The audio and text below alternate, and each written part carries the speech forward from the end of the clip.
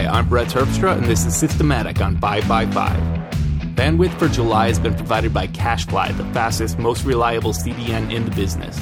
CacheFly delivers all of our content here at 555, and they really are the best. Check them out at cachefly.com, C-A-C-H-E, fly, and let them know you heard about them on 555. My guest this week is Robert Palmer. No, not that Robert Palmer. That would be difficult because that one's deceased. This is Robert Palmer, who formerly wrote for the Unofficial Apple Weblog. He runs a company called Honest Code, where he does web development and has been for years. He's also the brains behind something called Pegged, which we'll talk about in a sec. But anyway, hi, Robert. Hey, Brett, how are you? I am good. How are you? I'm doing real well. I'm sober. I mean, I'm not drinking this week. That's good. Well, it's, you got to take some time off from time to time, I guess. Right. I took time off for the podcast. Oh, okay. That's good. No, I actually haven't. I've been drinking for a while now. I lost interest. Michelle, my wife and I have been trying to do that since that was our New Year's resolution. So, but to drink less or drink none? To drink less. Okay. I don't think I could get by with none. I did for 7 years. Wow. That's impressive. I don't think I could do that. What you have to do is demonize alcohol. Oh, okay. And it makes social situations very difficult. You're not going to like my three things then. So, oh, dude, I am the biggest fan of alcohol, but I have learned moderation. Got it. Yeah, absolutely. Anything in moderation is better for you than excess. So. It wasn't alcohol that made me give up alcohol. It was other things that made me give up everything. Does that make sense? Yeah, no, that makes sense. And now that all those other things I have decided never to touch again, alcohol is working out. Yeah, good. I like that. Me too. Anyway, that was random. That was entirely unusable and should probably be cut. Nope. Okay. Nope. This is all. Right. We're rolling. Cool. I'm with it. So tell me, you are basically Honest Code. Yes. Yeah. It's funny because when I'm in conversations with customers on the phone, I'll start a sentence with we here at Honest Code, do you think? And then I'll catch myself and I say, it's not we, it's me. It's me and my tapeworm. It's me and two cats. I don't know. It is just me. And I'm what they call and what the kids call these days a full stack web developer, starting with, design and planning on the very front end and database design and support and all kinds of heavy programming on the back end too, and everything in between. It's graphic design, web development, responsive design, all that good stuff. We do. I do.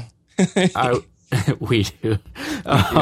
I would like to flatter you for a moment and say that I think your designs, especially, I don't know the back end of your website well enough to compliment you on it, but your front end, it's just WordPress, and even your print design, I have always loved.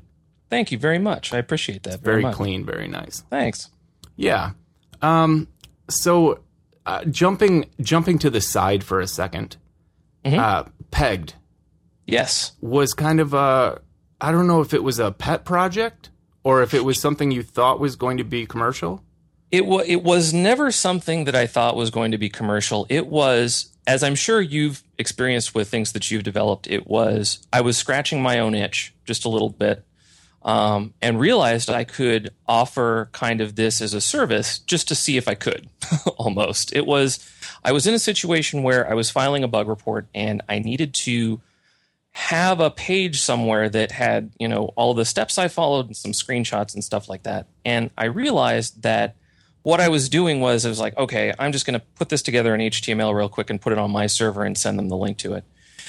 And I thought, wouldn't it be great if there was a place you could go on the internet and just start typing and basically hit a big save button and get a unique URL for just that page, with everything in it, that you could send to someone for whatever reason, for bug reports, for school projects, for practically anything. And the URL would be small enough, or short enough rather, to fit into like a tweet or a text or something. So that's what I had, this domain, peg.gd, pegged, which is a terrible name. It's awful. I don't even know why I had it, but it was short. And it seemed like it would be a good place to put this sort of product. And so I built just a really simple proof of concept thing and gradually kind of iterated it, but not too much.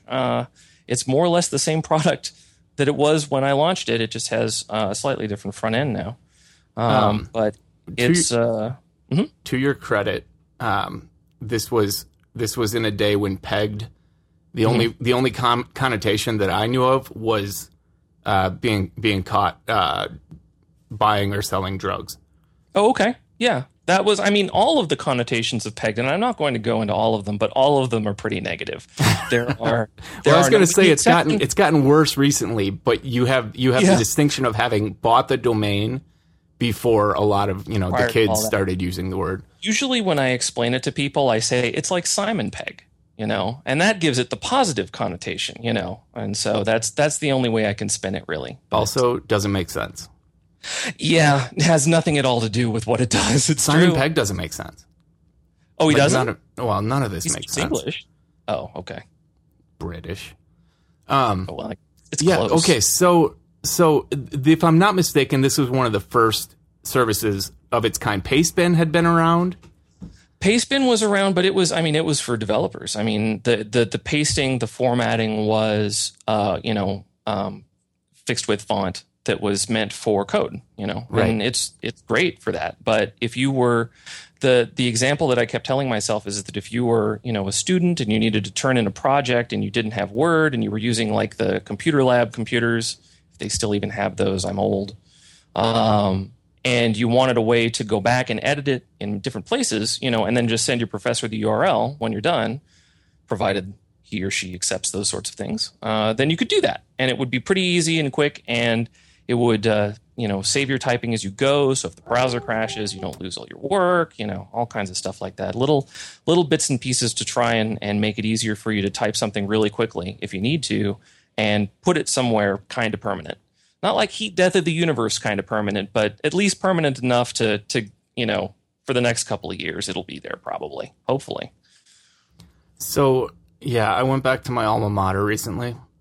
And they had turned what was the computer lab into a lounge. There is no computer lab at my school anymore. See, and I've heard this before, that computer labs, if they do have them, have 10, 15-year-old computers in them that nobody wants to use anyway. Yeah, at least the schools around at least where I used to go to school, which I'm not going to mention because that would be mean, but they...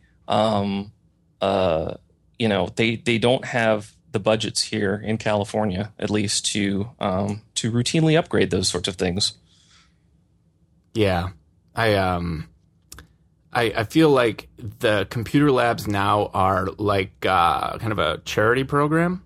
Mm-hmm. Yeah, and charity programs don't donated. They don't get a lot of attention usually. Yeah. So Pegged uses Markdown. It also one of the first online services that was actively using Markdown.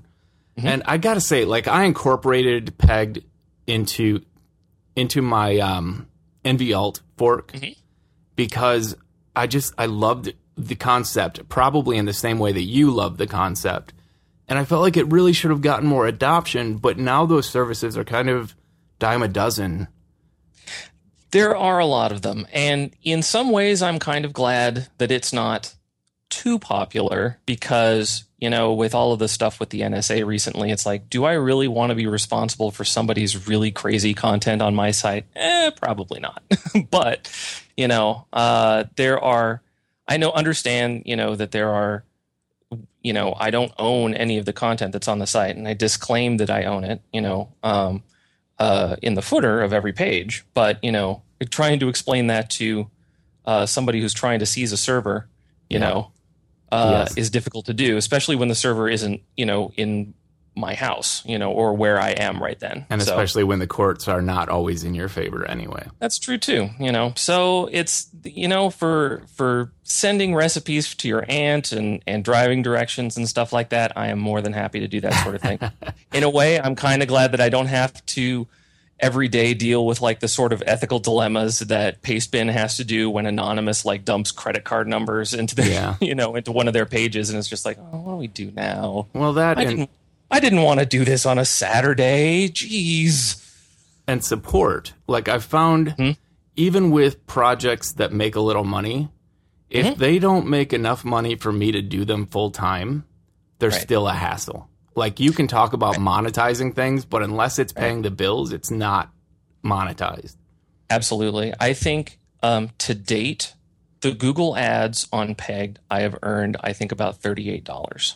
Wow. So we're rolling in it over here. Oh, yeah. Well, and that's a lot of my open source projects have that story. It's sure. I'm familiar with the concept, but you made a service available. You didn't just hand out an app and tell people to run with it. So I guess that's true. Yeah, you have a polished solution. Anyway, so you've got Honest Code and you've got Pegged. You up to anything else? No, it's just in all honesty, I'm trying to work less, as a matter of fact, trying to wrap up some projects that have been kind of lingering on for the last couple of months. And if there's any clients that are listening, those are not your projects. And maybe freeing up some time to take on one or two big customers toward the end of the year. But yeah, otherwise it's, we went to the county fair last weekend. That was nice. Stuff like that there. So, okay. Now we're going to jump sideways again. Mm-hmm. You had an event happen recently, relatively recently, in the grand scheme of things, that had a major effect on your life. And I'm amazed that you're doing what you're doing now, given the severity of what happened. So why don't you give us a rundown of that story? Sure. About a year and a month ago, so 13 months ago, on June 6th, 2012, I had a stroke. My wife rushed me to the hospital because I had some bleeding in what's called your vertebral artery, which is the artery, one of two arteries that runs up the back of your neck. It kind of runs through your bone structure in your neck. And because I had slept on my neck funny for whatever reason, and earlier a month before, or a couple of weeks before, I had kind of landed badly on my shoulder when I was playing in my wife's recreational softball league. It tore during the night. And so I woke up with a really terrible headache, and I just thought woke up with a headache, I've woken up with headaches before, and I didn't think this was really any different. So, I took to a leave and tried to get on with my day. But as I, was walking around and stuff like that, I was having trouble walking. I was having trouble seeing. I was the one that finally clued me in that something was really wrong was I started having trouble swallowing. When you can't swallow, that's when your brain kind of goes, okay, I think something funky is going on here, And so I texted my wife, and she came home, and out of an abundance of caution, and I was like, no, I don't need to go to the hospital. I'll be fine, in typical male fashion. Oh, don't worry about it. It'll go away by itself. And she basically bodily carried me into the car, and took me to the hospital where, thankfully, the neurologist, in North County, San Diego, was at the hospital that day in the ER, and, found out that, I had a stroke. And so, after that, I was in the hospital, in various levels of recovery, for about 15 days. And all the while, as a freelancer, I had to explain to my customers somehow that, I'm probably not going to be answering the phone or, answering your emails for a little bit because I can't type. My eyeballs, when I had the stroke, my eyeballs lost their ability to focus and track. And so my eyeballs were just kind of bouncing around in my head. And so using a computer or trying to type or trying to read even was not going to happen. And so it took about a month before I was able to actually get back to using the computer again. But in the meantime, though, it was the first night was the worst because it was like, just like you said earlier, it was like, I don't know if I'm ever going to recover from this. And so you kind of have to have the talk with yourself just a little bit about like, well, what are you going to do now? If you can't go back to work, what are you going to do?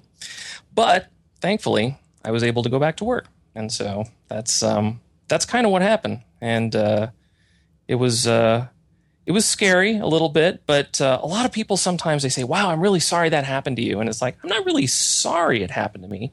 In a way, it was interesting. It was fascinating to watch it happen on the inside, I guess, from the inside looking out. But I think I'm happy with it not ever happening again. I think once is enough. See, I don't. My concern is that if it happened to you because you slept funny on your neck, and from what I know of you, you're approximately 47% healthier than I am. And if you, I don't know if that's true. If you just slept funny and ended up with months of recovery, then what am I going to end up doing? And I actually have that talk with myself regularly, right? Probably bi-daily. What am I going to do when I finally can't sustain what I'm doing anymore? Right. I had plans. I don't know if I want to tell this story, but when you're in the hospital and all the doctors are and the nurses and your physical therapist are all standing around chatting, and they're all like, "Oh yeah, no, this guy, he slept on his neck funny. That's nothing. This girl came in, she sneezed real hard once and she got one of these vertebral artery dissections." And it was just like, oh, I don't need to be hearing this right now. But in all fairness, the vast majority in young people come from traumatic injury, like from car accidents or, more sporting type injuries like football, like if you're playing football or something like that, or, doing something really physical. But yeah, it wasn't the best story to hear at that time, actually, because I was like, oh, good. Well, next time I'm never sneezing again. First of all, not going to do that anymore.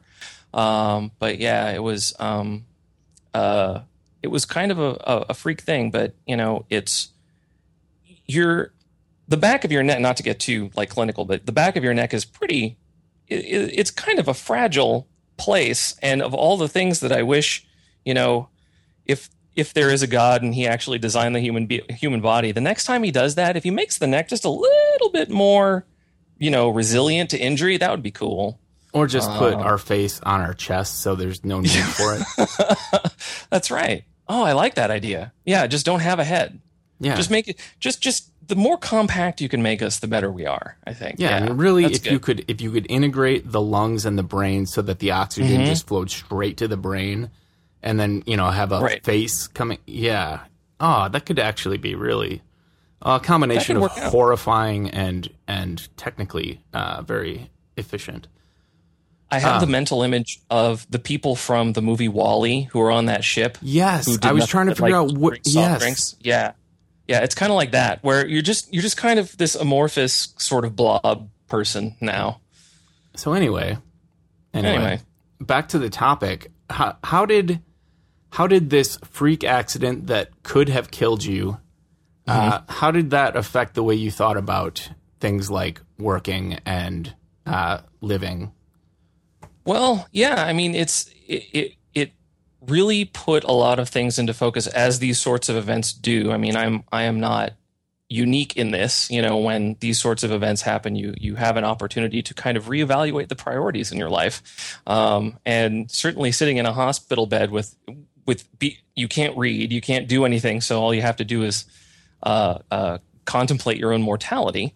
But the thing is that I realized that I am ultimately the one in charge of the work that I do and the kind of work that I do and the people that I work with.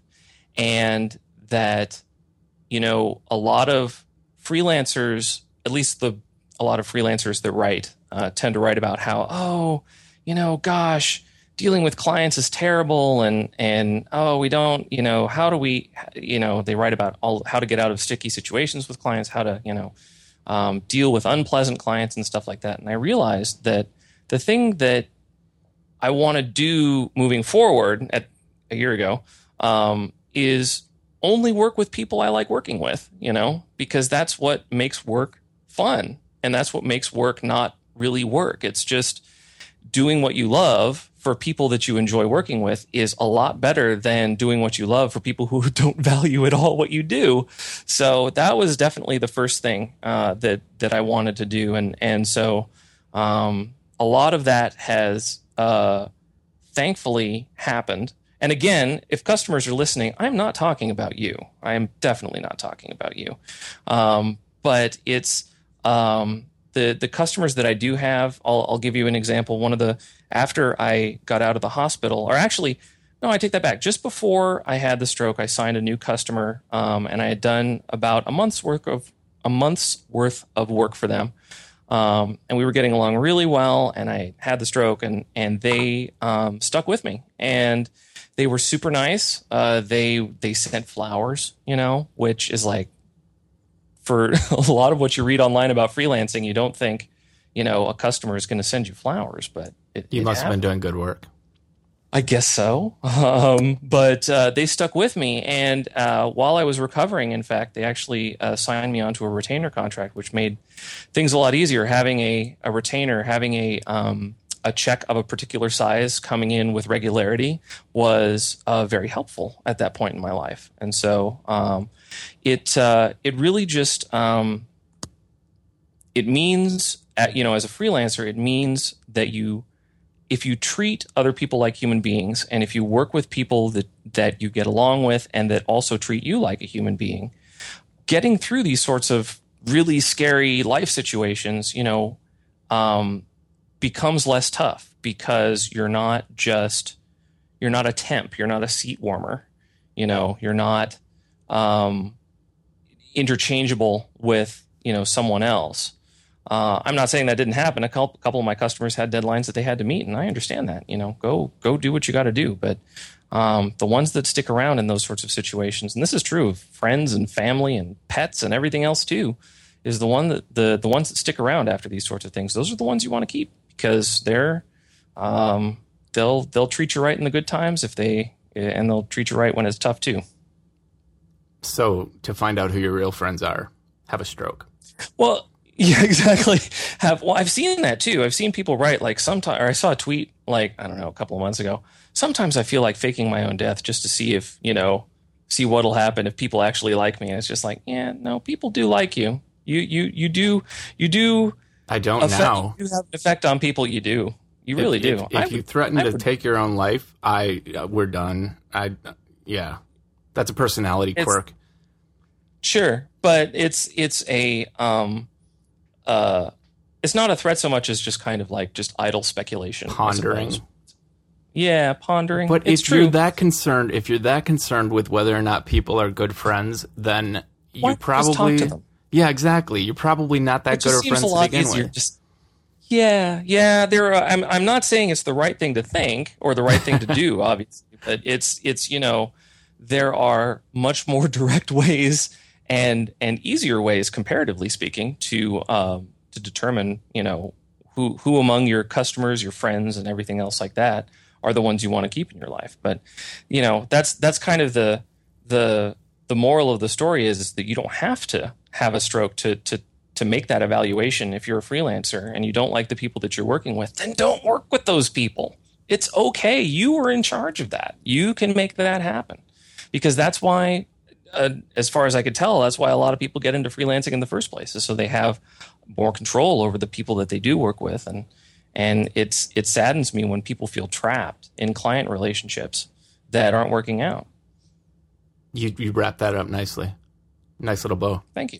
I'm going to rudely interrupt this conversation to talk about a very nice sponsor.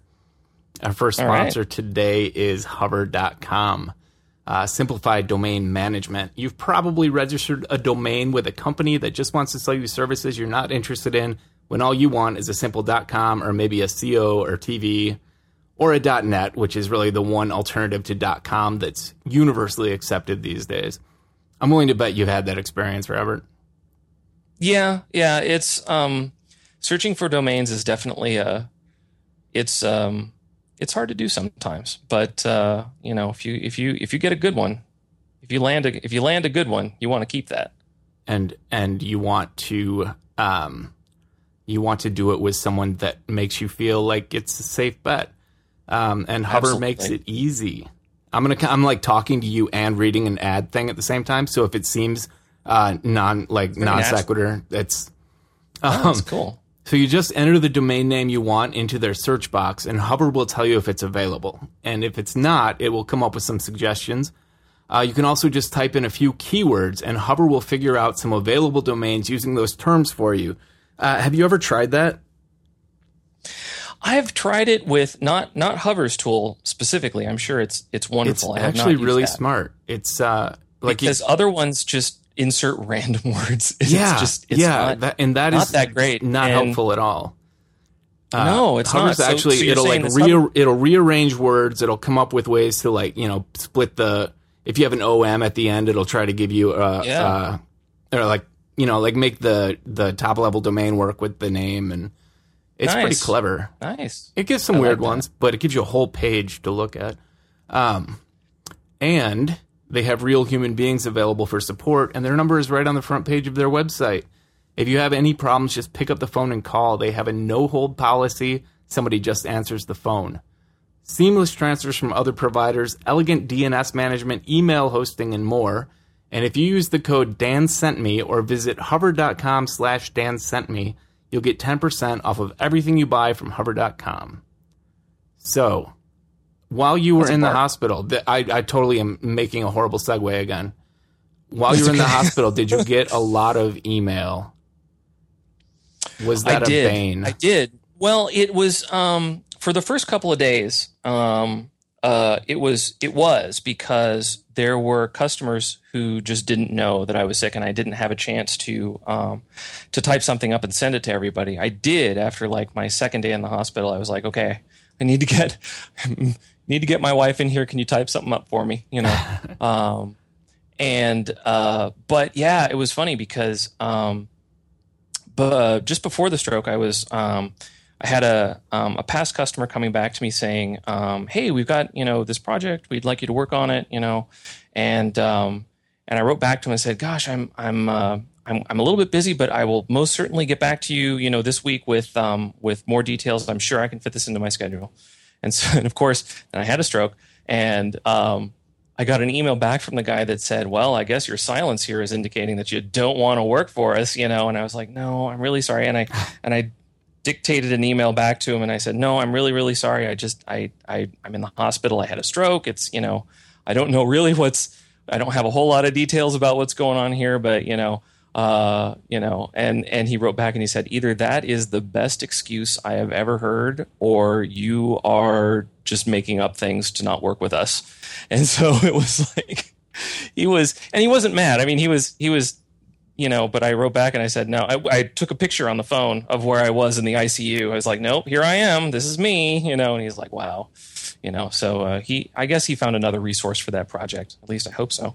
But yeah, it was, email was, after I could, type again, and use a computer, email was fine. But yeah, while I was in the hospital, I knew it was frustrating because I had my iPad, but I couldn't see what was on it. But if I launched the mail application, because I could see the blue icon, it's like, okay, mail, and I just see the list getting longer, but I don't know what it said. It was just like, it was I didn't know if there were advertisements or people demanding stuff, and it's like, this is really frustrating. I know there's a lot of mail here, but I can't tell what's going on. So while you were in the hospital, it must have piled up, the email. Did you learn any tricks for dealing with the backlog? It's kind of like triage in a way. There were emails that I would put in like 3 different groups. One of them was, this email has expired. The information in here is no longer useful because they've gone and found somebody else to do this work. So I was like, I didn't have to worry about those. The second bucket was emails that I actually could do something about by either, trying to help connect them with another person, or I could, at least get back to them via phone or through an intermediary to actually help them with their problem. And then the third one was, no, actually, this legitimately can wait until I get better. This is like, no, we understand. Take a month, take 2 months, whatever. and then get back to us when you're ready. So being able to kind of classify the messages like that was helpful, but it's still my relationship with email is complicated because the more email that I know that I have that is either that I've looked at but I haven't replied to, or that is just kind of sitting in my inbox just waiting for me, the more I have of that, the worse I feel, because I feel like I'm just so far behind. And so that was a real challenge for me, just psychologically, I guess, or personally, to get through managing my email like that, because I could see that list growing, but I couldn't do anything about it, really. So yeah, it was tough. It was tough. So do you get like angry at email on days when you have that feeling, that bad feeling? When you look at your inbox and there's a new message, do you get mad at the person who sent that? I do. Me This too. is terrible. And by the way, if customers are listening, totally not you, but I'm going to stop making that's the last time I'm making that joke, by the way. But yeah, it's like as if they somehow can know. It's like, this is the worst possible time to send Robert an email. Let's send Robert an email, and they just do it anyway to like spite me. That is what it feels like. And rationally, you know that's not true, but you get mad. Absolutely. I get mad. And it's just like, don't you know I have other priorities right now, but I just, yeah, it's just a flash, but yeah, I do get mad at them. I used to you hit the nail on the head. I used to just, I'd quit my email client. I'd go dark for a while when I was in those moods. But now it gets to me because I have so many ways of checking my email. Like I'll shut it off, then my phone will beep, and I'll turn my phone off, right. and then my iPad over on the stand will beep, and then my Mac Pro will like start backing up email messages and notify me. Yep. Yeah, it's I've done that before too, where I've quit the mail application, but you're right. 15 minutes later, the phone will show all of the emails that you are ignoring right now, and then it's just like, oh, okay, I'll start it again. And when you finally just so I can mark them as red and then quit it again. When you finally get it right, you inevitably find out that something important happened while you were dark. Even if it's just for 15 minutes. You always miss something. But you turn it back on and deal with nothing but garbage for the next 3 hours. Right. Yeah. Exactly. And it's that same theory that if you're waiting for somebody to drop by the house, like if you're waiting for a delivery or something like that, and it's like, I have to really go to the bathroom. And so you think, I could probably go to the bathroom right now. I think it's safe. And you go to the bathroom, and then it's like the 2 minutes that you're in there, the doorbell rings, and it's just like, I knew it. It happens just like that. Entirely related, but completely irrelevant is my bathroom. Actually, there's a window right next to where your head is when you're sitting on the toilet. So that's I nice. can, fresh air, because right this in does, your face. well, yeah, but this does happen to me when deliveries show up and the dogs are barking at the door and I'm stuck in the bathroom. I can open the window and stick my head out and tell them I'll be there in a minute. That's hysterical. There's somebody. I think somebody just yelled at me. The delivery guy is out there. Where are you? I'm in the bathroom. That's funny. I guess it's better than having I'm sure that there's a real fancy neighborhood like 10 minutes from where I live, and they all have like the cameras, but they're the cameras that have it's kind of like an Orwellian thing almost. They have the cameras that they can talk to you through. Like you're looking at a camera and you can hear them talking. And it's like, this is really creeping me out right now. It's called an intercom, Robert. Well, yeah, it's an intercom, but it's not like the box, right? Because I'm comfortable talking to a box on a wall for whatever reason. But if I'm talking to a camera, it's just weird. I don't know why. Because you can't see them. It's because they can talk to you and see you, and you can only respond. I think that's what it is, and it's I don't really get it. You pointed out a fallacy in one of the many irrational ways that I don't like things. But yeah, there's another one for the list. No, it's the panopticon concept. Are you familiar with like the way they? Yeah, so they build prisons where you never knew if someone was watching you. But they could see everyone from one central point, and you couldn't see them. And it was designed to create uncomfortability that kept people in line. It's the eye of Sauron. It's exactly what it is. Yeah. Yeah. So anyway, moods, email affecting moods. I think that's probably true across like all of our chaotic digital lives. When things pile up too high, we're still human. We still react. We get angry at technology. Right. When we really should be doing things like quitting our email client and taking control of these things.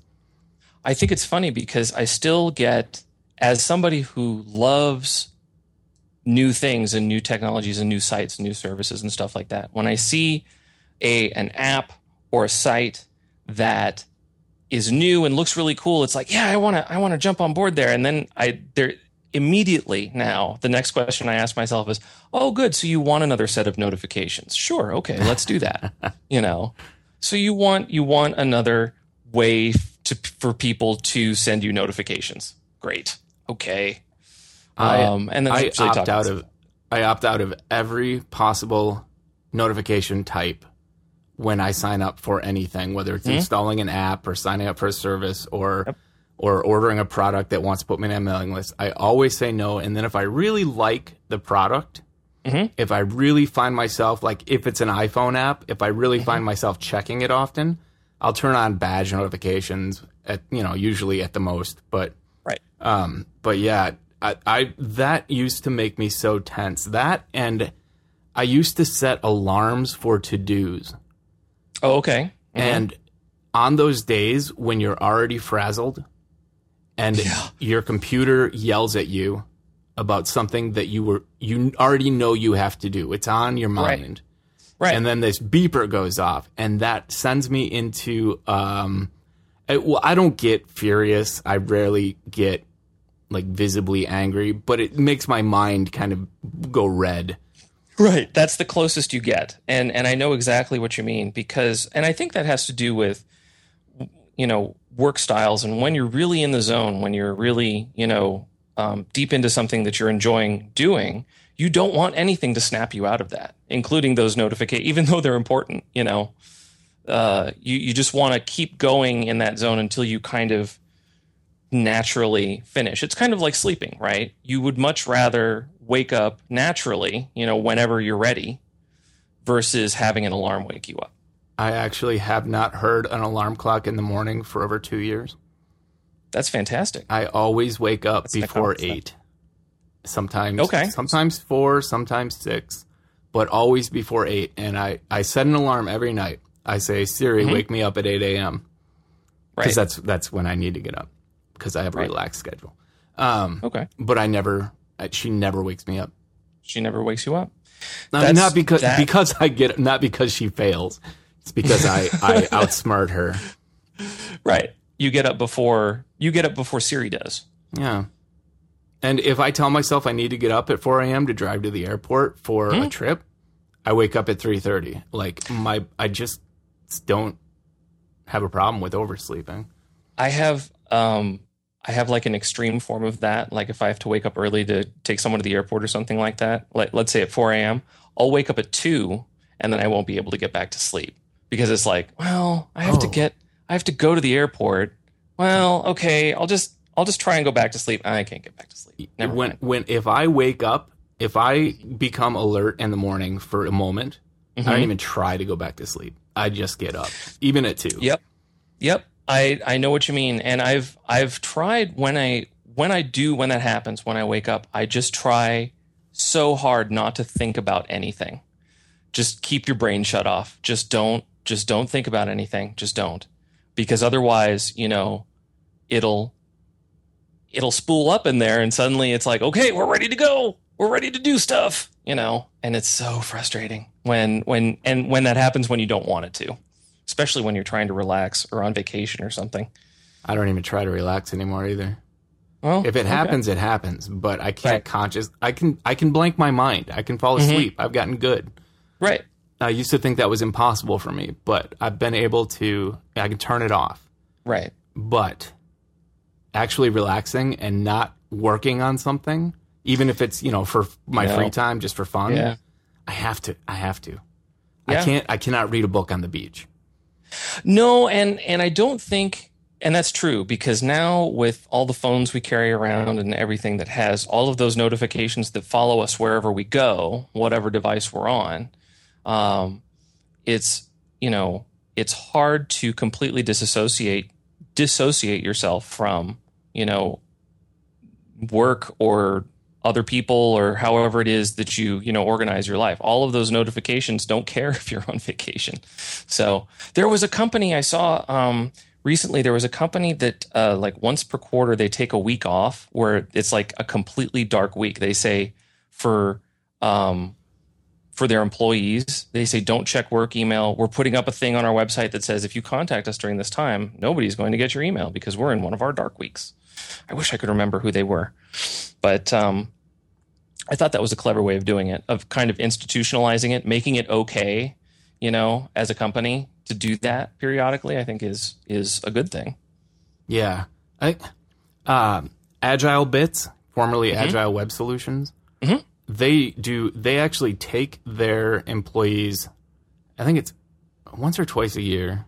Oh, that's cool. I think it's twice. They take them to like the Dominican Republic Whoa. for a week. That's pretty. Yeah, that's far away too, because they're in Toronto, aren't they? Too. Well, they're distributed. They're all remote workers, and they all work their butts off, and then they reward them by not only giving them a vacation but providing one. That's pretty cool. Yeah, it's a good deal. It's smart too. It's smart. Yeah, their employees are happy. That's good. Well, happy employees are important. And, as freelancers, maybe one day I'll get large enough to have company vacations. But for now, company vacations and personal vacations are the same thing. And oftentimes they mean that we take a phone or a computer with us just in case something goes wrong. Yeah. To me, that's just life. Yeah, that's true. It's not. And you're I just don't hate doing it. the same. Yeah, no, I don't either. It's doing what you can do from where you are, doing the best you can with what you've got where you are. And, being able to say, no, I'm on vacation, but at least saying it instead of just being unresponsive. Just not answering. Yeah. Because it nags me. Like, I'm like, this person doesn't know, I forgot to notify them, whatever. I'm going to take the time. Like some people are like, I'm strictly on vacation. I'm turning my computer off. But I have responsibilities. And if I don't take care of them, I will lose sleep. And I agree, because I think it nags me. It bothers me more than it bothers them in a way, because I know that if I just do that one thing, I'll be able to, not worry about it for the rest of the trip or whatever. I can just take the afternoon off. It'll be fine if I could just do that one thing. But if I don't, it'll nag at me. And it's just, that feeling is the one that I think in my professional experience, I think my entire career can be summed up in trying to avoid that feeling, either through just doing the work and getting it done, or just doing the work, getting it done, and not having that feeling. I think that's my professional motivation. That's sad. Wow, to say that out loud, I am a sad person. It's a personality type. I mean, some people wallow in that feeling. Some people don't feel like they're working unless they have that feeling all the time. Right. And to make an effort to stay above it seems like a good personality trait to me. Yeah. I guess what they say is as long as you're aware of it, I guess that's what's the important part. Admitting you have I have a problem. Step one. So yes, have you ever used Squarespace? Squarespace. I have referred customers to Squarespace, and they are very, very happy. Oftentimes, when customers have a website that they just want to put up for a product, something really easy, something really simple, and they want to maintain it themselves, and they don't want to go to the trouble of setting up a server and buying hosting and installing WordPress and doing all that stuff, Squarespace is the way to go. It's actually it's a great solution for anyone who's not completely invested in maintaining a website and building a website. It makes it like super easy to just build a beautiful online presence that's responsive these days, by the way. Mm-hmm. This is a sponsor spot. It is now. It is now. I'm getting paid to say this, but this is all true. Because Squarespace is the all-in-one platform that makes it easy to create your own website. And because you're a systematic listener, you can get a free trial and 10% off by using the code Fireworks. And I'll go through the rest of this copy. Feel free to interrupt me if anything strikes your fancy. Sure. You bet. Squarespace is constantly updating their platform with new features, new designs, and more support. They have beautiful designs for you to start with and tons of style options for you to adjust so that you can make your own space online. Like, you can really customize these. They're not just cookie cutter sites. They give you the tools to build something and take jobs away from people like Robert. No, it's okay. It's, and that's the thing with customers too, is they look at a solution like Squarespace and they're surprised at how customizable it is. And they don't really realize it until they try it, which is why the free trial is probably the best option for them, so they can see exactly what they can do, that they can't get that taste from like the samples and the demos that they have on their website. Well, and for customers that aren't, to hire a web designer and maintain your own personal website on your own server, or a rented server, you have to be invested to a certain level. And if you're not, if you can be just fine with something like Squarespace, it's actually a relief to the web designer. I agree. To try to take the place of a service that's as user-friendly and all-in-one. And speaking of all-in-one, they take care of hosting, SEO, and even make sure your site automatically looks great on any device. Like I said, they're responsive designs now. And it's incredibly easy to use. But if you want help, Squarespace has an amazing support team that works 24 hours a day, 7 days a week. And after the free trial, it starts at just $8 a month and includes a domain name if you sign up for a year. As I mentioned earlier, it is a bargain. As I mentioned earlier, you can try Squarespace for free, no credit card required, and if you purchase, get 10% off and support Systematic by using the offer code FIREWORKS. So check out Squarespace, everything you need to create an exceptional website. Okay, top three. Do you have your top three picks? I do have my top three picks. Are they all booze? Because I got the feeling they were all booze. Yes, they are. Because I am blessed to live in San Diego County, California, I'm going to, my top three things are top three local San Diego beers here. Are they beers that anyone can get anywhere else? Yes, they are, for the most part. As far as I know. It's going to make you go back to scratch. No, you can. They are made here, but they're sold nationwide. There's just no point in telling thousands of people about something awesome that they can never have. My neighbor Jim, he brews his own beer. You're not going to be able to get any, but yeah. All right. Well, give me your first one. We'll go back and forth. The first one is probably going to be the most popular one and the most widely available, and that is Oaked Arrogant Bastard from Stone Brewery. Stone Brewery is in Escondido. They have, if you're in Escondido, by the way, they have a beautiful brewery and restaurant there where they serve all kinds of great food. They just opened their own little farm, which is amazing, where they grow their own vegetables. I haven't been out there since they've opened the farm to the public, but it seems like they are going gangbusters. And the Oaked Arrogant Bastard is super good if you like. And by the way, all three of these beers are pretty dark hoppy beers. That tends to be my preference as far as beer goes. I'm not a lager person so much, but Oaked Arrogant Bastard is a what they call an American strong ale, and it's been oaked. It's been put in an oak barrel, and which mellows the bitterness and gives it kind of a smoky flavor. It's fantastic with barbecue, with anything that you put on the grill. It's really, really good. So I definitely recommend Oaked Arrogant Bastard. If you're going to have to bleep that, I'm sorry. What? Oh, bastard? Bastard. No. All right. I don't have to bleep anything. It's a personal choice to not, drop F-bombs everywhere. It's the name of the product. Not that I hold anything against people who do. I actually enjoy listening to Sailor talk.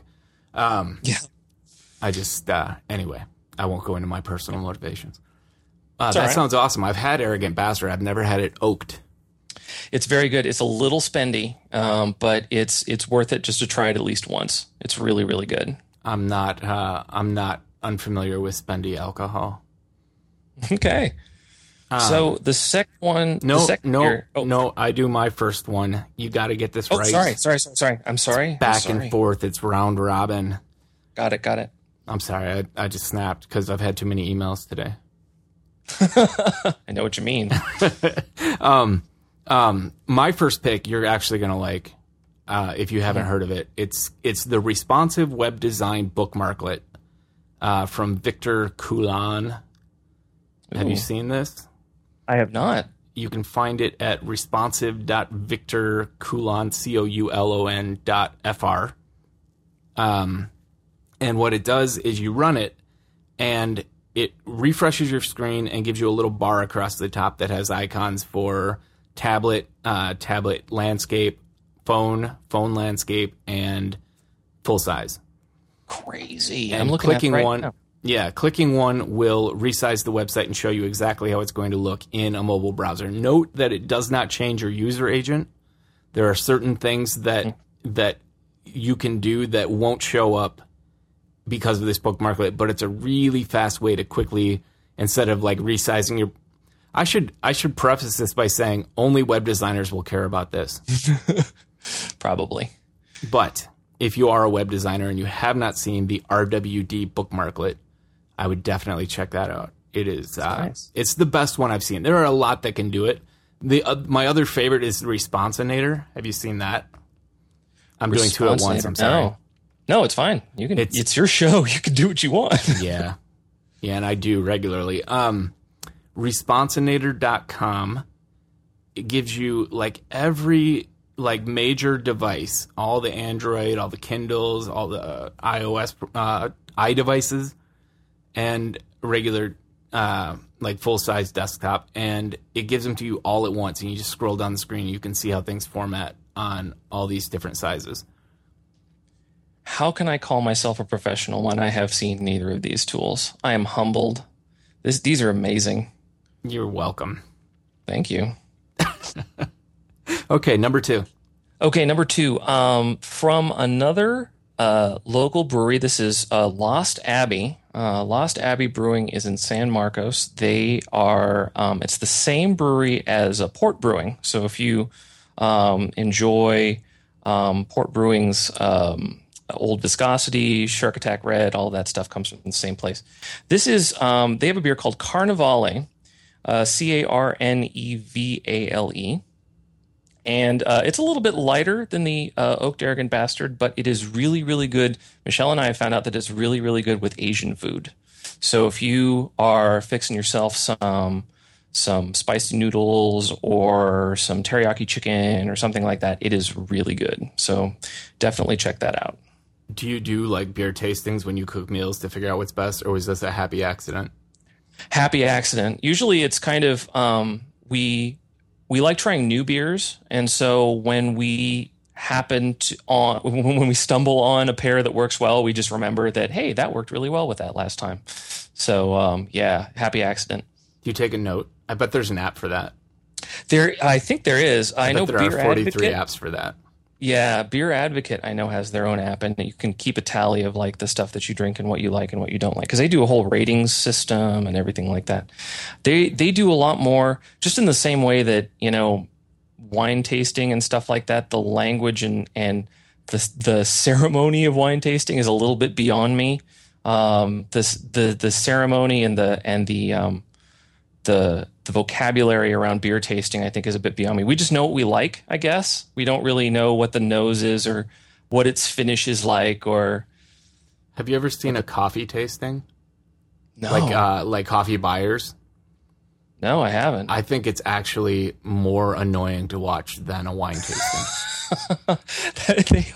They are not the most pleasant things to watch. Wow. Plus, they have opposite effects as the night goes on. Mm-hmm. Oh, that's true. They get more agitated and more angry about what they're drinking. Arguments break out. Wow. Yeah. That can happen you want with to catch wine someone on a too, first tasting rather than the last tasting. Yes. Yeah, I don't know. Crazy. All right. Beer and beer. And I have no beer in my lineup. But okay, my second pick is going to be Slice Reader, which is an awesome little app on the Mac App Store for $2.99 that you can send it a web page or send it a markdown file or text file, or you can paste text or markdown straight into a pop-up window, and it cuts it up and gives it back to you one paragraph at a time in a beautifully designed display, and you can make it full screen, and you can read articles and documents one paragraph at a time. Now, this sounds a little bit quirky, but I was able, the day this came out, well, actually the beta, it was sent to me early. Not even a beta. It was just it was an idea at the time.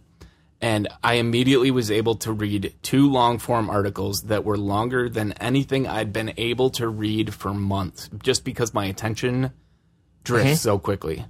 And this actually, because it just spoon feeds you the article, it works for someone like me anyway, with my ways of reading that are less than ideal.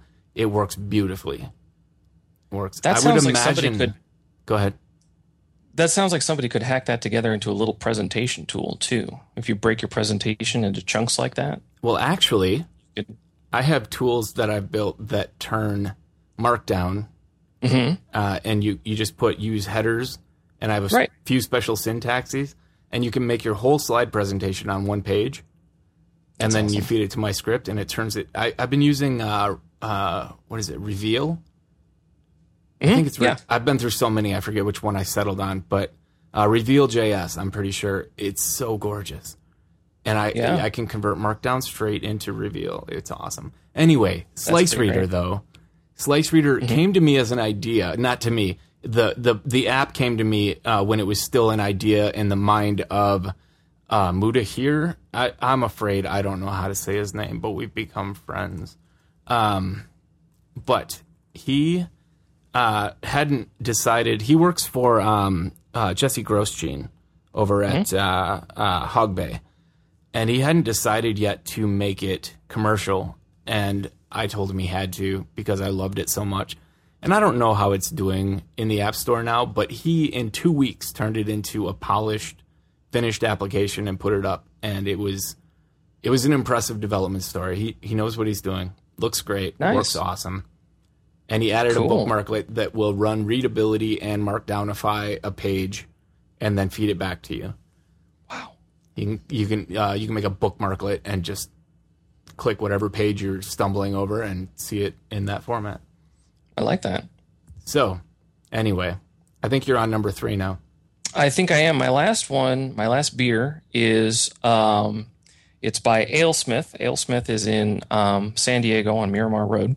For all you San Diegans out there, and they have a beer called Yule Smith. They release 2 versions of it a year. There's a summer Yule Smith and there's a winter Yule Smith.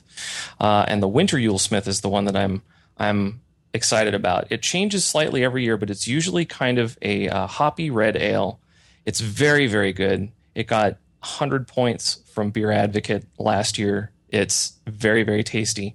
They start making it at the end of October, so they don't have it. It's not, obviously, you're not going to be able to race out to the store right now and get it, but make a note for October, November, December to check out Winter Yule Smith from AleSmith. It's really, really good.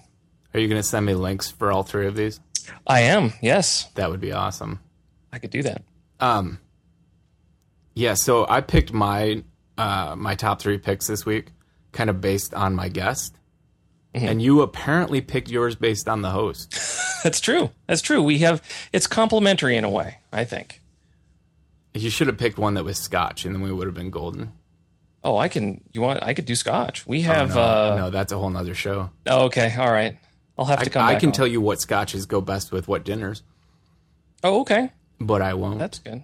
Oh, well, you'll have to save that for later. But all I'm going to say is, what's for Valentine's Day every year? Michelle and I get each other Scotch, and so we have a bottle of Glenrothes, 1988. Wow, I think in the cupboard that we still haven't. We can't. It'll knock you on your can, first of all.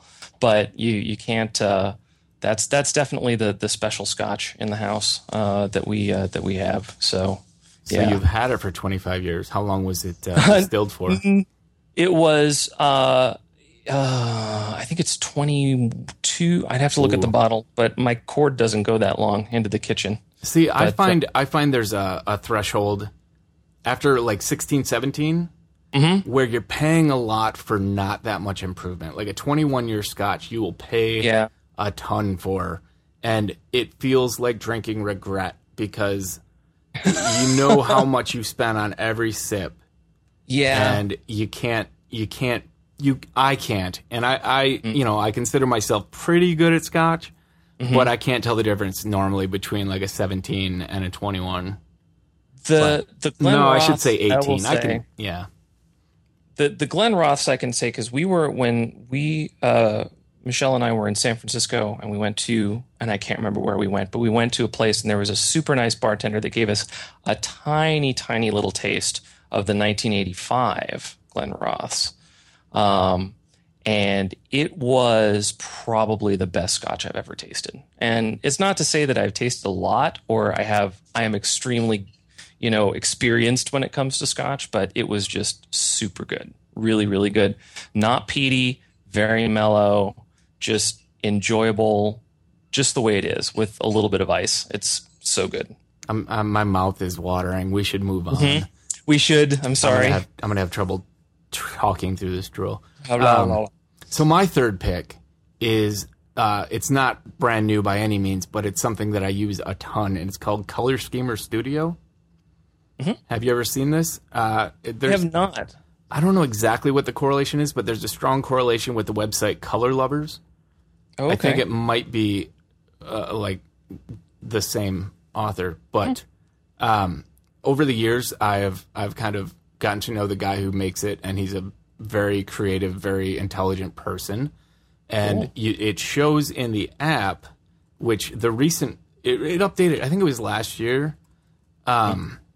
It updated, and it's got all the tools you would want, like basic color wheel stuff, and then you can set up all your primary, tertiary, complementary patterns.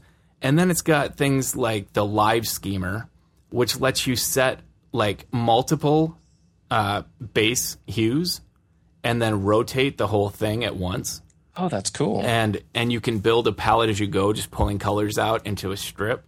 And then it's got a mixer where you can put two different colors together and then see a range of, 52 by default, and you can increase or decrease that. 52 steps as they blend together.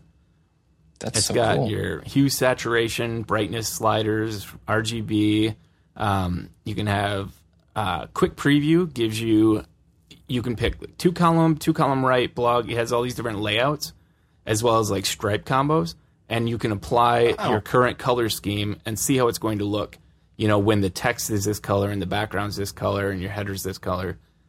Very cool. And that's pretty sweet. There's one other. The photo schemer feature is awesome. You just drop in a photo, and much like Cooler, which is also awesome now. Have you used the Cooler iPhone app? I have not used the iPhone app. I've used the site for some time. Well, the iPhone it's app, very nice. The iPhone app, and I should mention there is a Color Schemer Studio iPhone app, and it is awesome. But the thing that I love about the Cooler iPhone app is that you don't have to take a picture to pull a palette out. It has live palette generation. As you move your phone's camera around, oh wow! It like instantly generates a palette as it moves. It's awesome. I love so color crazy. palettes because I can't design one from scratch. My brain always ends up with the same 3 or 4 colors. Right. But I know a good one when I see it, and that's why these tools are awesome for me. I'll tell you a fun fact then that you'll probably like. You're familiar with Dribbble, I'm sure, which is you can, for each of those Dribbble shots, it has a little color palette associated with it. Yeah. You can click on the text to the left of that color palette, and it downloads an Adobe compatible color palette file that you can then open in Photoshop or Illustrator or whatever. Yeah. Yeah. And Color Lovers, if you've never seen that website, is nothing but those color palettes. And you can download them in about 15 different formats, or you can grab a zip file of all the formats. And it's got like a whole social aspect. You can love things and see what's most popular. And And that also integrates directly into Color Schemer. There's a browser built into it for color lovers, and you can import palettes directly from it into Color Schemer. Wow. Yeah, that's a lot of color management. It's awesome. It's awesome. Yeah. There was something else I was going to mention about this, but maybe I've gone on long enough. Maybe. Yeah.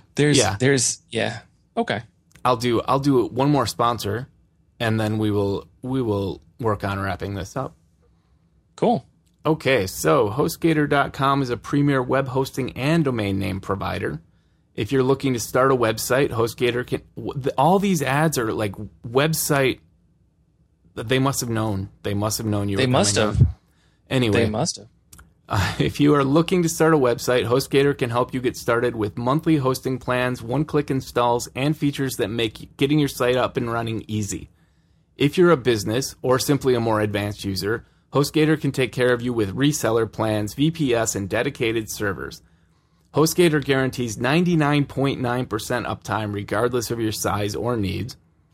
If you're a WordPress user, you're going to love their one-click installs and optimized hosting platform. When you host with HostGator, you get unlimited disk space and bandwidth.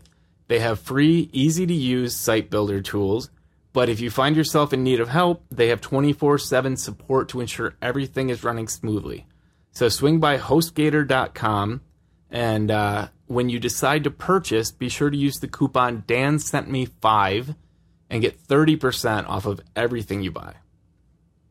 So, if you go to @RobertPalmer on Twitter, you'll find Robert Palmer, this one. If you go to @RobertPalmer on app.net, you'll find the correct one again. If you go to robertpalmer.com, you'll be greeted with a large picture of a man who is addicted to love and died in 2003. And yep. So you have Honest Code. Do you have a personal site too? honestcode.com, but also rp-network.com. RP That's Network. if you can't get enough, I guess. And there's plenty of links to all of the other various and sundry social networks there too. You're going to have to face it, Robert. I am. I'm facing it right now. You're I addicted to am, love. in fact. I'm addicted to Brett Terpstra, is what I'm addicted to. You might as well face it. I might as well face it. So, yeah. Is there any other? You got Pegged. I'll link Pegged. Any other projects that you want to highlight? Gosh. You don't have to have any. It wasn't. I didn't mean to. Put I pressure on don't. you. I don't think I do. But if I do, I'll be sure to send them to you after the show with a little apology explaining why I didn't remember them You on can stick air. as much in the show notes as you want. Cool. All right. Well, I am TT Scoff everywhere, and I am everywhere because I sign up for just about everything. And I am at brettterpstra.com, which is not nearly as impressive a site as Honest Code. I love that website. The design. Thank you. It's not like I go there every day to see what's up, but there's There's not really much to do there, honestly. It's not terribly exciting. honest. Yes. All right. Well, thank you so much for being here today, Robert. Thank you, Brett. Thank you for having me. I really, really appreciate it. It was good talking with you. Yeah, it's been a long time since we chatted. Have we absolutely. have we ever voice chatted before? Did we? I met you. Yeah, we were at Macworld one year. We at Macworld, in 2009, I want to say. But I remember yeah, I was don't think still smoking then, and I remember that you told me that you didn't admire smoking, but you admired that I rolled my own cigarettes. Yes. Or you liked. Oh, that's right. You did roll admired. your own cigarettes. Yeah. Well, but it's a skill. I think it's a skill that a lot of people who have committed themselves to smoking haven't, reached that level of commitment to the quality of their own cigarettes. I think it's admirable. But I think it's also admirable that you're no longer smoking and probably better for you. Absolutely. It smells better anyway. Oh, that's good. I feel more confident walking up to people and shaking hands because I don't smell like, the way people smell when they go out for a cigarette and then walk up to you and shake your hand. Anyway, Right, exactly. Anyway, thanks again. We'll call it. My pleasure. Thank you for having me. We'll call it a wrap right there. You're very welcome, and I will hopefully talk to you again soon.